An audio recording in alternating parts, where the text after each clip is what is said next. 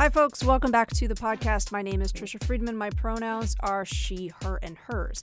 On today, I bring you an interview with author Vicki Johnson, who's going to talk to us about the soon-to-be-released incredible book, Molly's Tuxedo.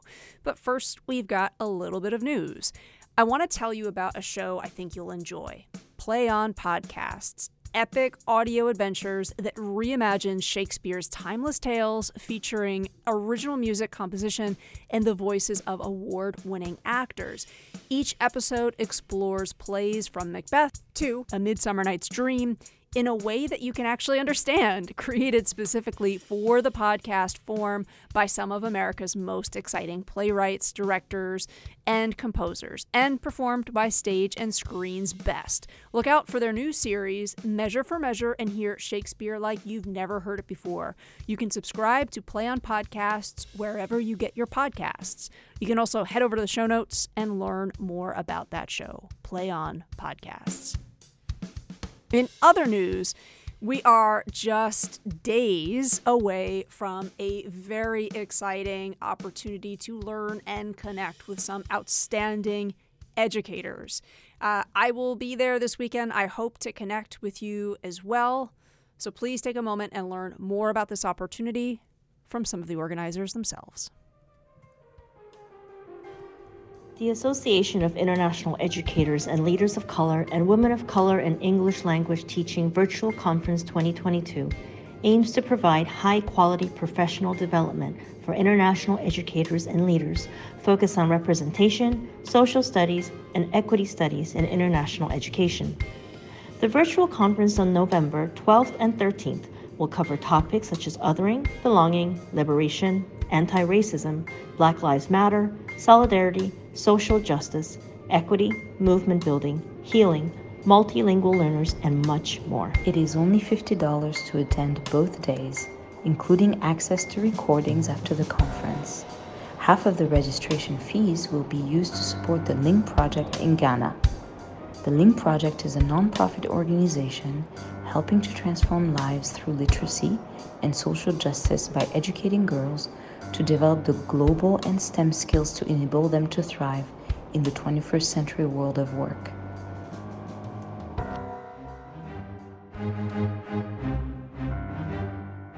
And again, you can head over to the show notes to find out more about registration. Today is the final day to register for that event. And the last bit of business is to check out in the show notes a link to join the free educator community, Teacher Wit. Teacher Wit is a great space not only to network, share ideas, gain insight, ask questions of other educators, but they also have ongoing virtual events. If you haven't checked out Teacher Wit yet, what are you waiting for? Head over to the show notes. You can learn more about joining that network and connecting with fellow educators. So, on with today's show. Our guest is Vicki Johnson. Vicki Johnson is a former band nerd, White House staffer, and nonprofit director. And now she writes for young people. From picture books to middle grade, she has had a distinguished career in public service in national, democratic, and LGBTQ plus politics, and as an education director of an award-winning nonprofit serving youth from Appalachia. She's also been a substitute teacher, a veterinary assistant, a landscaper, a bookseller, a farmhand, a fast food worker, and a camp counselor. Her debut picture book is Molly's Tuxedo, illustrated by the incredible Jillian Reed and scheduled for release June 27th, 2023. So you'll be able to head over to the show notes to learn ways to pre-order the book. Please do consider talking to your librarian about getting ready for it. So I want to start off this conversation with a blurb about Molly's Tuxedo. So, quoting here from the book blurb, quote, Molly wants to look her best for picture day at her school, and what looks better than a tux? Molly's school picture day is coming up, and she wants to have a perfect portrait taken to hang on their wall. Her mom has picked out a nice dress for her, but Molly knows from experience that dresses are trouble. They have tight places, hard to reach zippers, and worst of all, no pockets. Luckily, she has the perfect thing to save picture day, her brother's old tuxedo. But Mom doesn't want her to wear a tuxedo in the photo. She thinks Molly looks best in the dress. Can Molly find the courage to follow her heart and get her mom to realize just how awesome she'd look in a tux? This book highlights a gender nonconforming main character and is published in partnership with GLAAD to accelerate LGBTQ plus inclusivity and acceptance. Vicki, can you take us back to the point of inspiration for authoring this book? What might have been some of the early fuel, and when did you have a sense that this book was actually going to come to fruition? Because I realize there's probably moments where like, oh, I've got an idea for a character or an idea for something. But then I'm guessing there might be kind of a magic moment where it's like, it's going to happen. Yeah, I can definitely pinpoint that for you. I was actually consider myself a middle grade novelist. I've been writing a novel and working on it for a while, and I was getting frustrated, wanted to take a break. And around the same time where I was thinking about trying picture books, I had seen a couple of things in the news about gender nonconforming girls. There's one as a teenager, one as a younger kid, and it just sort of upset me, made me angry. And normally I would feel weird about saying that, but I just listened to a podcast yesterday. It's Colby Sharp's The Yarn, and he was interviewing Katherine Applegate, who, of course, is the award-winning author of The One and Only Ivan. And they were talking about, ask her a similar question, and she said, actually, I tell children to think about something that makes them angry, and that sort of is a way into your creativity, and or at least something you're very passionate about. And yeah, I felt really passionate about that. So when I sat to try picture books for the first time, this was the very first picture book I wrote. It was 2020 in January. And I wrote a couple more after that. And then I'm sort of a community-minded person. I like to try different things and be involved in different communities. So every year, Writers for Hope has a fundraiser that I have done before. It's sort of a silent auction where authors put up query reviews or manuscript reviews. And I had done it the year before, and I really got a good experience out of it. So I was like, well, I have these picture book manuscripts. Let me see who's up and who's looking at manuscripts. And Kathy Appelt was one of my favorite authors who wrote The Underneath. I was a huge fan of her, so I got in a bidding war and got the opportunity to sort of work with her, do a little back and forth on the manuscripts. And this was one that she said, hey, I think this one has, some kind of little spark to it. So I started getting the inkling of that, maybe there was something to this little book I had written. And I just kept pushing with it. And that summer I did another mentorship. This time there's a group called PB Chat on Twitter where they talk about picture books. I'm sort of teaching myself about picture books at this point. And I got selected to work with Christian Trimmer. And he's a picture book author. He was also the editorial director of Little Brown Books for Young Readers at that time. And he was fantastic. We worked together on it for a couple months, and he taught me a little bit about industry and also about structure. And so it just, at the end of that mentorship, they had sort of a showcase and where editors could look at it. And I got connected at that point with my wonderful agent that I have now. And we met with Charlie Ilgunas at Little Bee Books. And he was so warm and kind and wonderful about it. And really, I felt very trusting of the story with him. And he told me about the GLAAD partnership they have, which I thought was really amazing. So yeah, it was definitely something personal. I think there's that picture of me in a suit when I was 6 years old, but it wasn't really that. It was more like just generally dealing with these kinds of things my whole life, that I kind of poured into this book. I didn't expect to write a book like this, but hey, it's a heart book. And the cool thing about it is when you talk about writing a picture book, it's really a collaboration between you and the artist. A lot of people don't know this, but picture book authors don't select the artist, the illustrator who illustrates their words, brings it to life. The editor does that. And I was so lucky to get paired with Jillian Reed, who is just amazing. I tend to get kind of dark and serious in my writing, and Jillian just swooped in and just gave it so much life and color and energy and warmth. And it's a heart book for her too, because we've met since. And she said, when I saw this, I really wanted to do it because I really related to it. So Oh, that's so beautiful, so That's powerful. What I love about what you just shared too is from the standpoint of educators in K-12 education, often when students are working on projects or creative writing themselves, they will have peer feedback and maybe like mini circles to work with. And I know that sometimes students do take that like, well, why do I need to work through this with a peer? Or, why does this have to be a collaborative process? And what I love is you're sharing those anecdotes about how something like this doesn't come together just by one person, and their vision alone, that there are mentors involved, that there's lots of different conversations with different people. And I think sometimes it's almost like this myth that authors work in isolation. Mhm. And I feel like myths like that are really dangerous for younger artists because I think it puts so much pressure on them to go it alone, to perhaps not recognize that mentorship can be incredibly meaningful, right? And learning how to foster those support networks is, as you're sharing, like the grown-ups have to do it too, right? Yeah, exactly. And it's not just, oh, I didn't even bring up, I have a critique partner who I've known for over a decade, and we still share, even though I've moved and I'm further away from her, we still text and we talk about things. So peer groups doesn't have to be someone who's, really, really far ahead of you in what you're trying to achieve. It's super important. I love that. And of course, the book is also in partnership with GLAAD.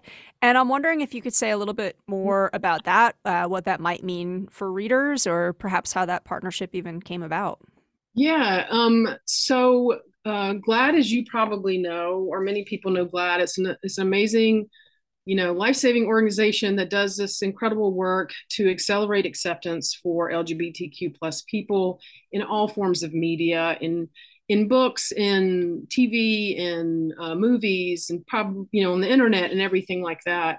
And I sort of have immediate comfort with them. I sort of grew up professionally in DC. My other job, my day job, these organizations, I've seen the work that they've done to move the movement forward. And in this case, they developed a partnership in the last few years, a publishing partnership with my publisher, Little Bee Books, to do the same sorts of accelerating acceptance in children's media, children's TV, and movies and books. So what they do is they sort of support, they pick, I'm not really sure how many, just several titles each year to support. And they do get a portion of the proceeds from the sale of each book. They also help provide and promote the book and do marketing. They did my cover reveal last week. It was super exciting. I mean, wow, to get in front of that many eyes is so helpful, to the author and the illustrator, of course, and the publisher, but also just to get it out there to people to say, because there's a sea of books that are published every year, and if this is important to see it in that way. Absolutely. And, I think it's kind of a great reminder also of what can you do with your platform, right? Like I love, you talked about GLAAD, of course, is involved in so many different types of media. And I think students are having conversations about social media all the time. And I feel like an interesting exercise is to go to some big organizations or some nonprofits, look at who they're boosting, right? What does that also tell you about how they are using, GLAAD has a giant platform, but also sometimes so do brands. So I think that's an interesting conversation about social media to have. Vicki, longtime listeners of this show know that I talk a lot about picture books and their potential for professional learning for educators themselves. And I know that adults might not be your intended audience with this book. However, I do see an amazing, potential and use for adult learners. And I say this because your book starts with a very important dialogue about agency. And we talk about student agency all the time in K-12 education. And perhaps the way that we imagine, or the way that we may lack the imagination to see children as autonomous and as self-aware. What are some of the questions that you might hope an adult reader would leave a reading of this book with? Well, I love that you ask about agency, because for me, I just, it's no mistake that Molly is a kindergartner, because I love kindergartners. I love that age. I just read last week to 40 or 50 kindergartners for Read for the Record, and they're so open-hearted and just present. And also, I'm a parent, and my daughter's now just started college, but I very much sort of channeled her 5-year-old energy. Which there was very big and bold energy that she had, very opposite from Molly. And I do think that, you can take a look at these children and see, they're starting to show their personalities. That can be evidenced by, their clothing choices. They're got this burgeoning agency where they're making decisions and making friends, and they're just out there with their opinions. It's wonderful to see. So for adults, I guess, the idea would be to just, pay attention. And sometimes even, I mean, as a parent, that was part of the reason why I wanted to give the mom sort of a character arc, for her to sort of see what was happening and change of mind about what Molly wanted to wear to school. Just basically, pay attention to some of the things that you don't think are that important to you may be very much important to them. I think kids have really rich interior lives, and they're sort of trying to show you in the best way they know how. And yeah, I think that would be it. I love that idea. And now you've kind of inspired me to think about going back to some picture books, and if there is an adult or adult characters, really comparing their arc with the other arcs. And I feel like there's a great conversation to be had there in terms of capacity to transform or grow. Do the older folks in the book have that same capacity? Why or why not? Why might the author have made that choice? So thank you for that. That's really interesting. Vicki, you mentioned you just recently did a reading, and I know that when the book comes out, you're going to have a number of educators, and I have quite a few librarians who check in with this show who might want to reach out to you for a talk, or perhaps find out a way that they might be able to connect their school or community with you. What's the best way for them perhaps to set that up? Oh yeah, absolutely. I would love to do that. You can reach me on my website. It's Vicki Johnson Writes, VICKI johnsonwrites.com. And there's a connect page. My contact and my email address is right there. I'm on social media with the same handle, Vicki Johnson Writes. I love visiting schools. I had the best time. I love teachers and librarians. So I'm thrilled to be on here talking with you, with them. Well, they'll be so happy to hear that. And of course, listeners will make that extra easy and include that over there in the show notes. Congratulations again, Vicki. I really appreciated getting a sneak preview of the book, and I just instantly fell in love with it. So I love that you called it a heart book, because as a reader, like, it went straight to my heart as well. And I really look forward to the book launch and the discussions to be as a result of this great text. So thank you for so much for coming on the show and sharing more about it. Thank you for having me. Listeners, thank you so much for giving up some of your time this week to listen to this episode. Independent podcasts, just like the one you're listening to in this moment, rely heavily on ratings and reviews. If you could take 30 seconds to post a rating or a review, I'd appreciate it very much. See you next Thursday.